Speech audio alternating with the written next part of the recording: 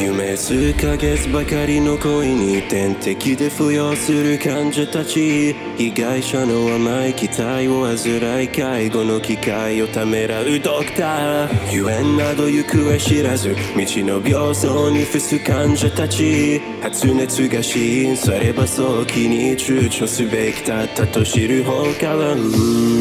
この心に姉が会いたくらいなのに、たったそれだけの違いなのに、あなたの背中に滲んでくる遺恨が枯れそうもないのはどうしてなの。病名は愛だった病名は愛だった病名は愛だった病名は愛だった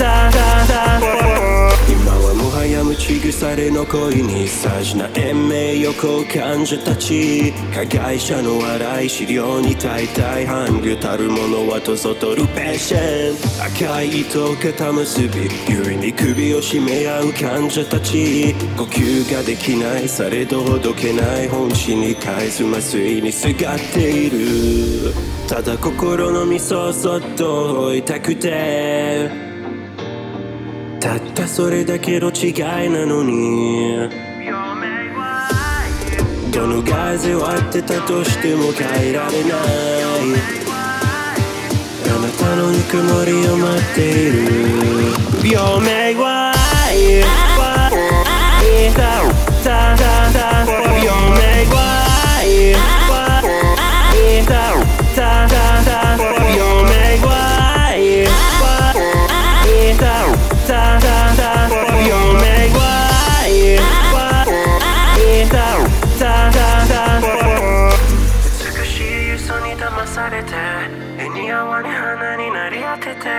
緩やかに迫る式出すらフィナーレのように間違える。浅ましい夢に化かされて触れ合いな山にたたられて、息も絶え絶えな恋心そうしめ目をつづった。病名は愛だった病名は愛